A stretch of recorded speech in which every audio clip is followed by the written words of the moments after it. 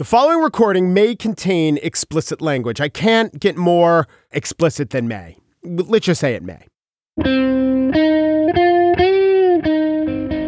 It's Monday, March 25th, 2019. From Slate, it's The Gist. I'm Mike Pesca. Of all the headlines after the Mueller report hit, the one I didn't expect was one we got. Mueller TLDR'd by AG Bill Barr. You know, too long, didn't read. Is the Barr letter a good summary or a misleading distraction? Do we have to do either or? Can I do yes and? I am struck by the fact that Twitter, which is a medium of 280 characters, and cable news, a medium based on sound bites, and even print, a medium based on distilling often sprawling swaths of information to a palatable narrative, they're all emphasizing how little the Barr letter tells us. But it does tell us no indictments. And that's huge. That really is the headline. Please, for the love of God, leftists, never Trumpers, Democrats, small d and large d, and all people of good conscience, for the love of God, absolutely take time to ponder and to process what the Barr letter about the Mueller report means, and 100% demand see the full Mueller report, but allow this. That once you do, it very well may confirm the Barr letter. It may well indicate that no reasonable prosecutor would have brought charges against Donald Trump for coordinating with Russia. Because right now it seems a lot of energy is pointing out all the ways that cooperation and coordination really could have happened. And it might have happened. But are you, if you're investing yourself in this narrative, are you replacing one dashed hope with another? I think so many people have not recalibrated expectations as to what the Mueller report was going to give them. Here is Stacey Abrams talking about the Bill Barr letter. I tend to think it's like having your brother summarize your report card to your parents. We should be deeply suspicious, especially since he had 12 tardies and at least 3 times ditching class. Okay, but the implication is that the Barr letter shouldn't be trusted. Of course, my curiosity doesn't end at the Barr letter. Of course, we need to see the full report. But the headline finding is extremely meaningful. And I think whatever we do find in the more full Mueller report, even if it's more suspicious seeming dealings with the Russians, I do not think those revelations will be as important as the one we learned yesterday, which is, again, no chargeable offenses.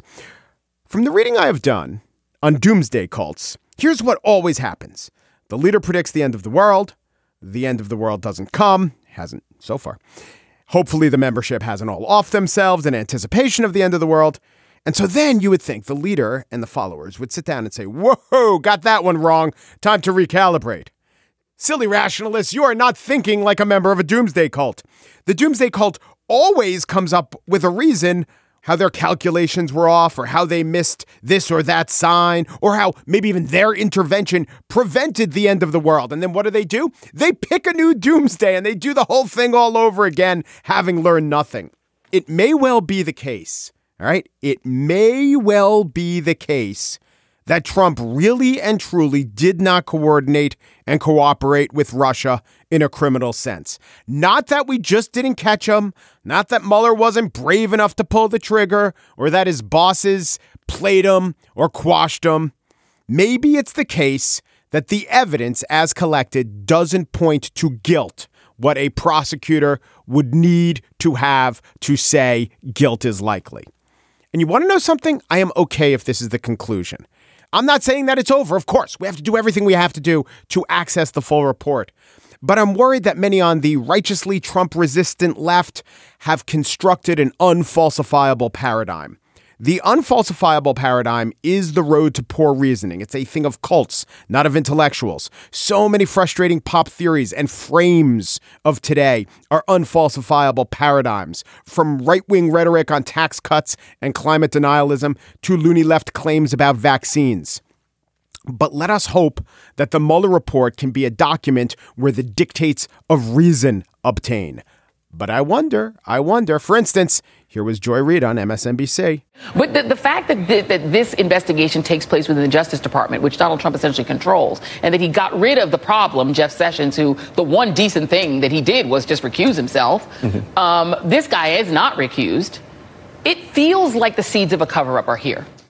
Oh, boy. Again, a lot of people are going to hear what I'm saying, and they're going to think, Mike, we don't even have the full report. Mike, why would you preclude the possibility that the full report is extremely damning? I'm not doing that. Also, I do know there is kind of a stages of grief thing going on. So maybe yesterday Joy Reid was denying and today she's on to bargaining. But I do think we should take the data points we have, this evidence, and take it into account, not spend all our efforts explaining away this a very plausible interpretation, not make the same mistakes of hope, expectation, infatuation, inflation, and then crushing disappointment. Luckily for us, Donald Trump is impeachable in so many, many other ways. He also happens to be defeatable in so many, many other ways by so many qualified candidates. This is the in case of collusion break glass cure, and that didn't happen. That doesn't mean that there aren't a million misdeeds and a surfeit of sins to stand firm against. At the same time, let's also all acknowledge that he is a shady, inappropriate, amoral, self-serving grifter who did not do the right thing when presented with a chance to collude, but also didn't go so far as to break the law. Quite possible, bordering on the probable. And it's going to be okay, I say, because Donald Trump is still terrible, and we will always have that. On the show today, more Mueller, or the Barr version of Mueller, I guess we would say. And in the Spiel, some useful analogies. But now an interview with a man who was once Robert Mueller's daily briefer. David Priess is here to debrief us on what this all means.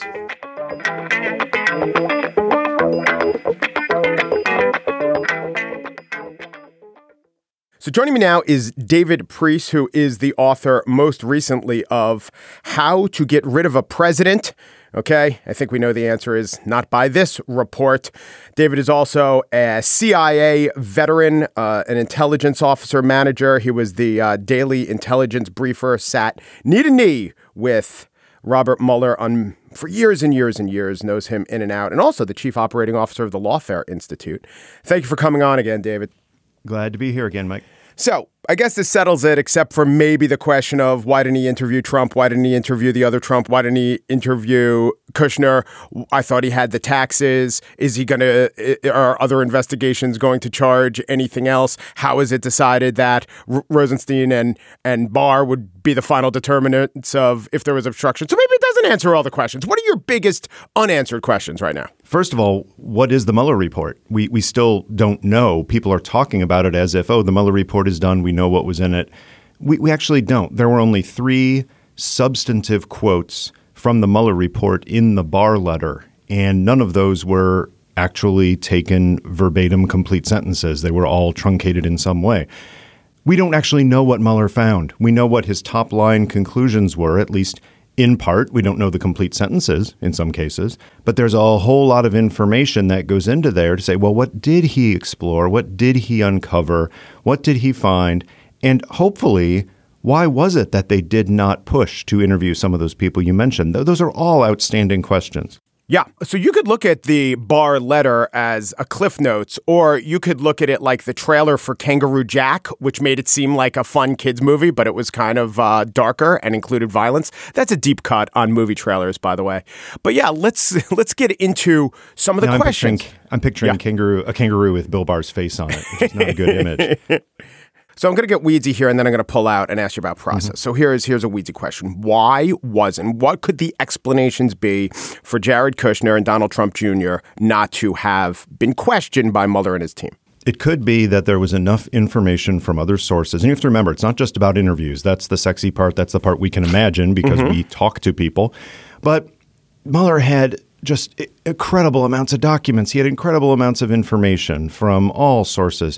And it could be that he felt he had a good enough picture that he could establish from the documentary record things like state of mind or things that would not require an interview to show. So that's possible. Can I just stop you there? If that were true, and there are no charges, then he had good enough documentary evidence to show that these people had an innocent state of mind. Or it was that there was enough of an uphill climb to feel, and this is prosecutorial discretion, he did not feel that he could prove in a court of law a specific criminal act, even if that interview revealed something interesting. Now, right. I don't know how the thinking would go there, but there may have been enough reason to believe, no, they were acting stupidly, they were acting inappropriately, but based on the letter of the statutes, that there was nothing here in the underlying documentation to show that it was a corrupt intent explicit act. Oh, again, let me interrupt you and say that it is possible that our understanding of the Trump-Russia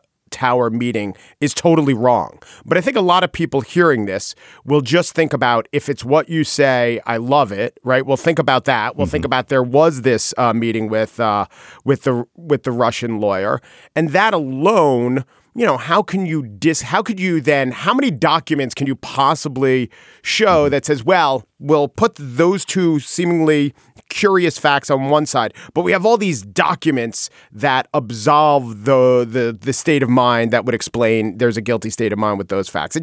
That doesn't seem to add up to me. What agree. Am I missing? And I'm not even sure it's there. I'm stretching for reasons because I want to hear from Bob Mueller. I want to hear what happened there. But let's be clear.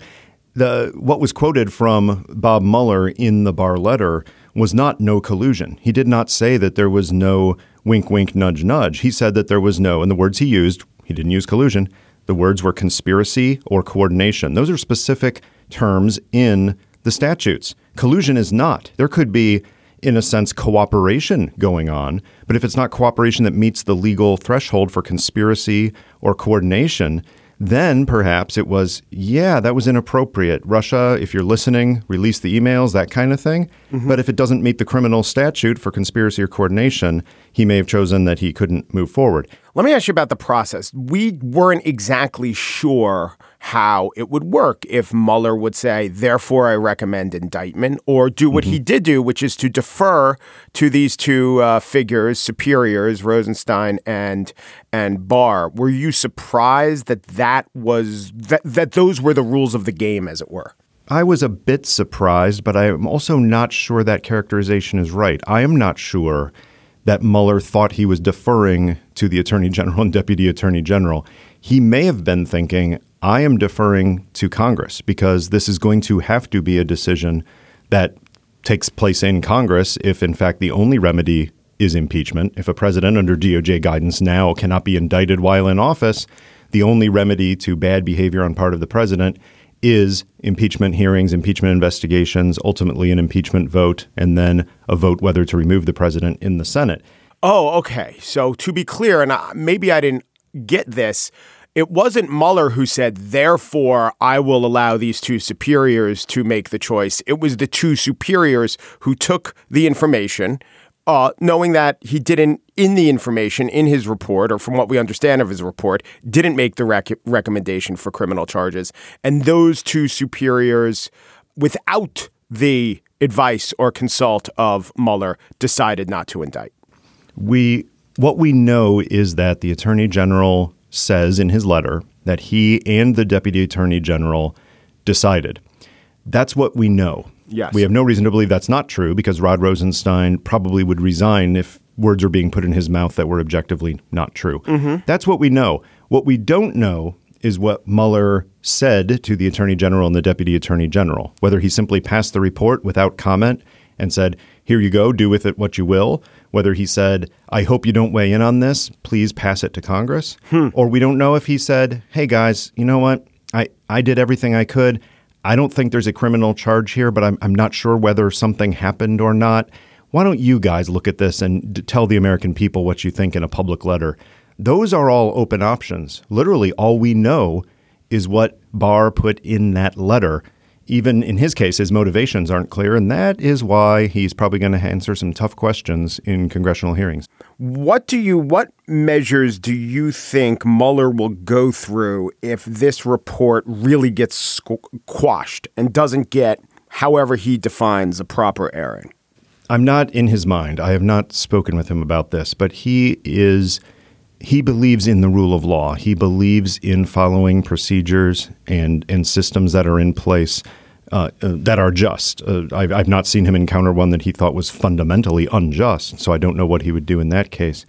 But the system generally has worked. He was allowed, with a lot of talk about impeding the investigation and a lot of natural resistance to being interviewed and coughing up documents. That always happens in investigations.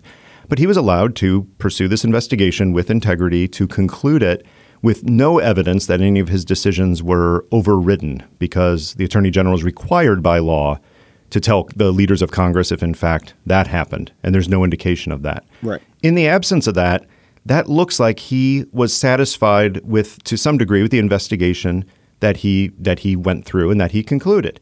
If Bob Mueller believes in the rule of law, but the rule of law by letter of the law allows for great latitude to keep portions of this report hidden, there's a possible tension there. And, there's an absolute tension there, and it's an ethical dilemma that everyone faces. Right, and so case. I guess the tension is, if it's resolved to Mueller's satisfaction, where the public gets everything or almost everything it needs to know, I think you're right. He's not, doesn't seem to me, and you know much better, the kind of person who will, go on a book tour. But I guess there's the question is, how will he define to his satisfaction? And if not, what then? Yeah, I don't see Bob Mueller writing a book about this. If he does, I'll tear out the title page and eat it. To me, what is more likely is Bob Mueller is going to dutifully follow any orders to appear and testify, and to describe what he can without revealing information that is classified or is under seal or has any other restriction on it. Might his testimony, I'm sorry to interrupt, might his testimony go beyond, if he determines I'm not violating grand jury, I'm not violating national security, I'm going to tell you some things that Barr didn't see fit to reveal. Absolutely. He might do that, yeah. And Absolutely. so just by asking the question, you could get a ton of information. Yeah. Yes, there's nothing privileged about his deliberative process. There's nothing privileged about the conclusions he reached, as long as in describing those conclusions, you're not revealing information that was solely from grand jury testimony. So I want to go back in my last set of questions to your book and the idea that you pursued, how to get rid of a president. And if people haven't read it, it does talk about impeachment. It also talks about assassination, but it talks about interesting ways, which is just kind of freezing him out and giving him the cold shoulder, kind of ghosting him. But the big one is at the ballot box is how to get rid of a president. So I want to ask you about this. Maybe to a lot of people, this seemed like a dud, but how much of that perception is the emotional response that we knew so much already and we had built it up? And this is a two-part question, but let's say it is the emotional response and it feels like a dud even though it shouldn't be. Isn't that really important electorally? Oh, absolutely. It's important because we have this tendency to see major political issues as cage matches, right? As this personality against this one. And this was being portrayed as Trump versus Mueller. And certainly the contrast in their personalities and their history and their service is striking. But the idea of having Bob Mueller prayer candles, and having Bob Mueller merchandise because he was somehow going to be the hero of the Republic, riding in on a white stallion and saving us from ourselves. It's just comically bad. He had a limited role. He pursued it. Now, the narratives, I would love to see the polling on this, Mike, but I don't think the narratives have moved much. I don't think that you're going to see point swings of more than a couple of percentage points either way in terms of whether the president is suited for office, whether the president should be reelected. Right. I think the confirmation bias is just outstanding on this issue. It's all been priced in, and I can't imagine the person's like, look, I love kids in cages and the tariffs. It's just that what if Putin was a little too involved in getting us to that glorious place? Right on. One might say that, and I would say this, all Americans should be grateful with the conclusions on the criminal charges here because yes, you might want to see a criminal charge against the president, but there's no way that the president would be indicted according to current guidance. So, okay, let's say on the one hand, alternative scenario, we do have a Mueller report and the top lines are released and it says, we are seeking to indict the president. He will remain under seal, or we have decided to indict the president anyway, despite DOJ guidance, and DOJ agrees. Well, then you've got something even more nefarious that no American should want, which is active conspiracy and coordination going on by these people, instead of perhaps just greed, collusion at a lower level of just hell yeah, well, let's try this. What could go wrong? We've never done this kind of thing before. That's actually a better solution for the American people than if there were a deep, dark, true criminal conspiracy or coordination. So what do you think, though, in terms of getting rid of a president? Do you think that this advances the effort, stymies the effort, or puts a new and different and perhaps bigger challenge before the American people? I mean, the American people aren't getting off the hook. I was shocked by the instant takes on it that, well, this takes impeachment off the table. Yeah. Well, it does in one sense, which is you had Congress yet again subcontracting out its work, its legitimate work to hold impeachment hearings. They've been just basically waiting for the Mueller report, thinking that was going to do the job for them. Well, some of the strongest cases for impeachment of the president aren't necessarily about whether there was a criminal coordination with Russia. It might have to do with many of these other cases that are going on. It might have to do with some information that has financial implications that violate elements of the Constitution. So impeachment is still on the table, but we just have to wait for the courts to play out on these other issues. But that's only one way to remove a president. One of the other ways you talked about is, I think you said ghosting, and it's basically just boxing the president out. Well, with a House of Representatives that has subpoena power and is holding hearings and is seeking documents and bringing forward the Attorney General, it's going to be a rough 2 years for this administration because a lot of presidential prerogatives might be boxed in, even if just a little bit, assuming the Senate doesn't go along with it. But then we go to the ballot box and we look at the primary way of removing a president the founders designed. Every 4 years, you get a chance to say, you're fired. And there's a whole lot of evidence that the president has not made any gains since the last election in terms of widening the electorate. If you look at the numbers in the states like Michigan, Wisconsin, Pennsylvania, they're not looking good for the president. So something is going to change between now and Election Day, no doubt. We're going to have some of the results of these other court cases. But I think when it comes to re-election, the president has given a lot of different reasons to a lot of different people to say that he should not have another term. And we probably will see a strong momentum to get rid of the president through normal electoral means instead of hoping for an impeachment. David Priess served during the Clinton and George W. Bush's administrations as at the CIA as an intelligence officer. In that capacity, he was the daily intelligence briefer to then FBI Director Robert Mueller. And his book about how to get rid of a president is out now. Thank you so much, David. Thank you very much.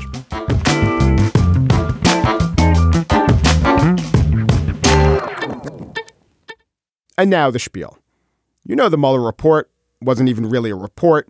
Right now, it's a description of a report, a blurb of a novel, possibly written by a literary rival, an elevator pitch of a magnum opus delivered by some shady agent who might see it as more a 3-webisode post than a full-blown HBO series. But the analogies do not end there, my friends. I will now give you at least half a dozen analogies about the Mueller report. This will help as you think about the Mueller report. So the first is a thought that I've heard expressed a few times, that the Barr letter of the Mueller report, what we know of the Mueller report, it's actually good for America. Because you know what? It turns out that we don't have a president who colluded with a foreign power. I think this commits an ontological error. If the truth of the world is there's no corruption, then it is good to learn that that is indeed the truth, and it is good that the president wasn't in the pocket of Putin. But if that's not the truth, and we have a report or the letter version of a report, then it's bad that we think that. You see, this formulation about it's good because it shows that the president was innocent, it relies on an existential truth that Trump really is not a Russian stooge. But the evidence that Trump is not a Russian stooge is dependent not on a judgment as to the question, but an assessment. Is there enough evidence to rise to likely conviction, given our fairly robust set of parameters? They're different things, the reality and the chargeability. Let me give you an analogy. So a number of runaways have gone missing, and the police issue a report, and they say, we do not think this is the work of a serial killer. That's good because there's no serial killer out there. Unless there is a serial killer and the cops are wrong, or they simply don't have enough evidence to charge that creepy loner who's been driving his panel van through the red light district. So, moving on. This was a very, very good report for Donald Trump. But of course, Donald Trump took it too far. Let me read a direct quote from the Mueller report. While this report does not conclude that the president committed a crime, it also does not exonerate him. Cue something Trump said repeatedly. It was a complete and total exoneration. If he had only said vindication, he'd have some ground to stand on. Or actually, if he had only said any other word, if he had said it was a win or a slam dunk or a repudiation or a warm bath of Robert Mueller approval, any word except the one word that the report explicitly says it is not. Here's an analogy. This would be like if Tom Brady, upon steering the Patriots to their 6th Super Bowl victory, said, "We have won 6 Super Bowls. They've all been by shutouts. We've never trailed in any game, and our coach is well-dressed, and our owner only engages in totally therapeutic massages." Why'd Trump have to say what he said? Oh, yeah, because he's guided by bullshit. On to the next analogy. I'd like to give grudging credit to Rudy Giuliani and Jay Sekulow. It's like an Oscar speech or something. You know, I have mocked Jay Sekulow. I have compared or analogized him to the newsman Muppet from The Muppet Show. And I have mocked Rudy Giuliani. He's like the Uncle Deadly Muppet. Look up that Muppet if you're trying to figure out which Muppet I mean. So those were unfair analogies. And I was reaching for Muppet comparisons, I realized, because I was trying to find some way to combat the cognitive dissonance that is often caused by the legal arguments presented by these two gentlemen. But let us put aside the legal arguments and realize the importance of one piece of advice they gave their client. Sir, do not testify under oath. Now, it doesn't take a legal or Sam the Eagle to figure out that testifying could hurt Trump, but the triumph of Sekulow and Giuliani was getting Trump to heed the advice. I'm surprised that Mueller didn't press the issue, but the president has gotten off in no small part because he didn't bait his own hook. I mean, think about this, by the way. If you were investing in attorney futures and they all came due today, March 25th, let's say a year ago, I quoted you a price on a Giuliani contract and then a price on an Avenatti contract. Wouldn't you be surprised about which one paid off better? Looks like Michael Avenatti is going to need a good lawyer. I do not recommend Jay Sekulow. Now that I have just complimented in Sekulow and Giuliani a sexagenarian, a septuagenarian, let us give kudos to Nancy Pelosi, who tomorrow will be 1 year away from being an octogenarian. Can you imagine if Pelosi and Democratic leadership hadn't held the line and had given in to the more ravenous partisans in her caucus who advocated, "We're going to impeach the motherfucker"? If Pelosi, Elijah Cummings, Jerry Nadler, Adam Schiff, if they had taken their cues from a very well-written Atlantic cover piece or taken their cues from the noisy progressives within their own caucus looking to wage war on the insufficiently radicalized Democrats, how bad would things be? Had impeachment proceedings started already and this was the version of the Mueller report that gets out there, man, the Democrats would have to do so much work to convince any member of the public who's not radicalized already that their thought process goes evidence leads to conclusion as opposed to conclusion searches out evidence.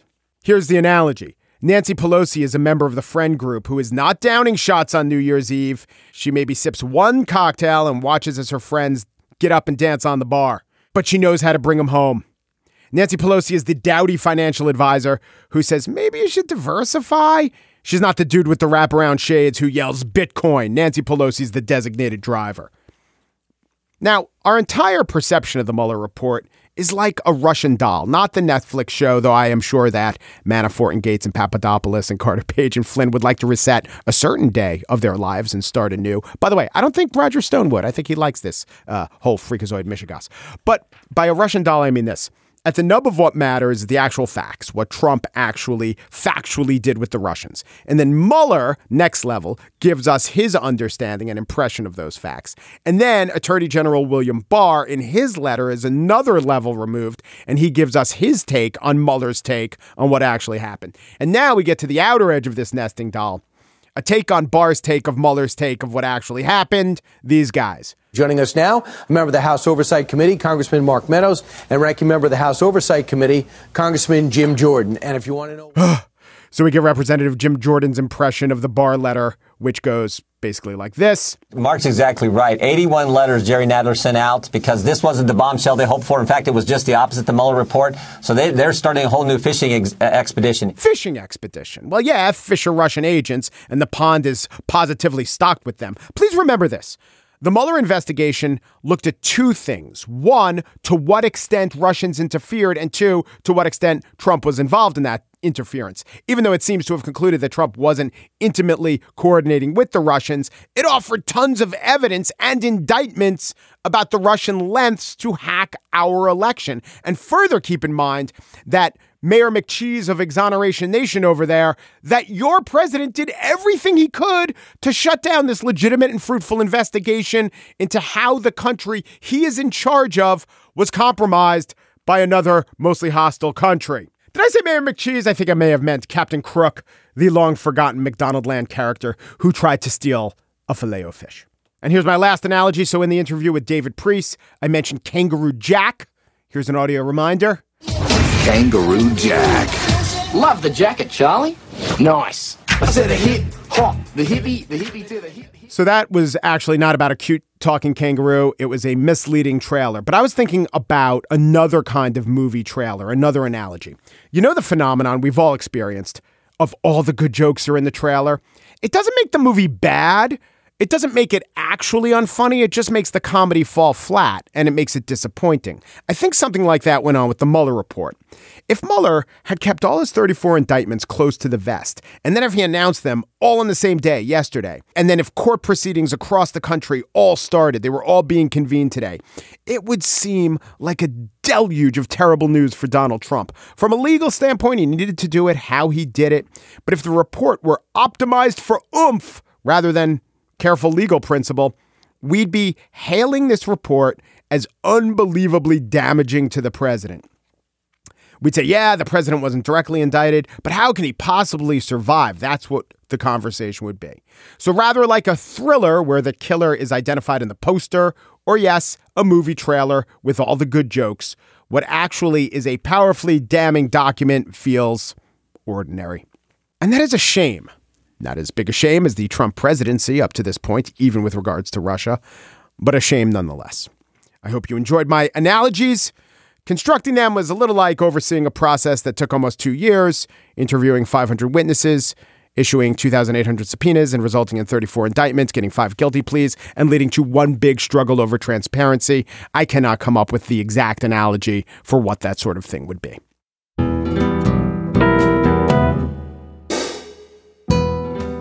And that's it for today's show. Pierre Bienaimé and Daniel Schrader produced The Gist. They both feel pretty burned by the trailer to Fargo, which led them to believe it would take place mostly in Fargo. TJ Raphael, senior producer of Slate Podcasts, was misled by the trailer for Sweeney Todd, which barely included any singing, but also overemphasized the film's focus on pies to such a degree that TJ felt pretty stupid having taken crust and a crimper to the theater with her. The Gist. So they got Avenatti, and therefore I am officially down to Renato Mariotti and Vincent Bugliosi as respectable Italian-American members of the Bar. Un Peru de Peru du Peru, and thanks for listening.